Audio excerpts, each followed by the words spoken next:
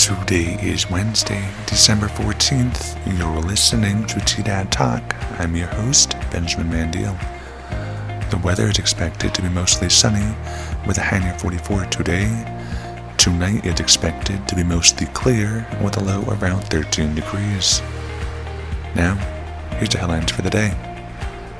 Trinidad City Council set a public hearing for December 20th at 6 p.m. to review an ordinance that will adjust marijuana cultivation fees for the second time this year. The proposed ordinance comes on the heels of the local industry telling the city the first adjustment is still causing economic troubles for certain cultivators. U.S. Rep. Lauren Boebert held on to her seat during the 3rd District recount.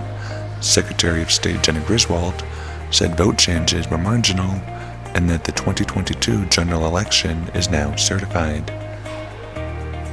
Trinidad is formalizing its council member request process at the suggestion of the city manager. The council will now be able to file written requests, which is expected to help staff better focus on implementing policy with more confidence.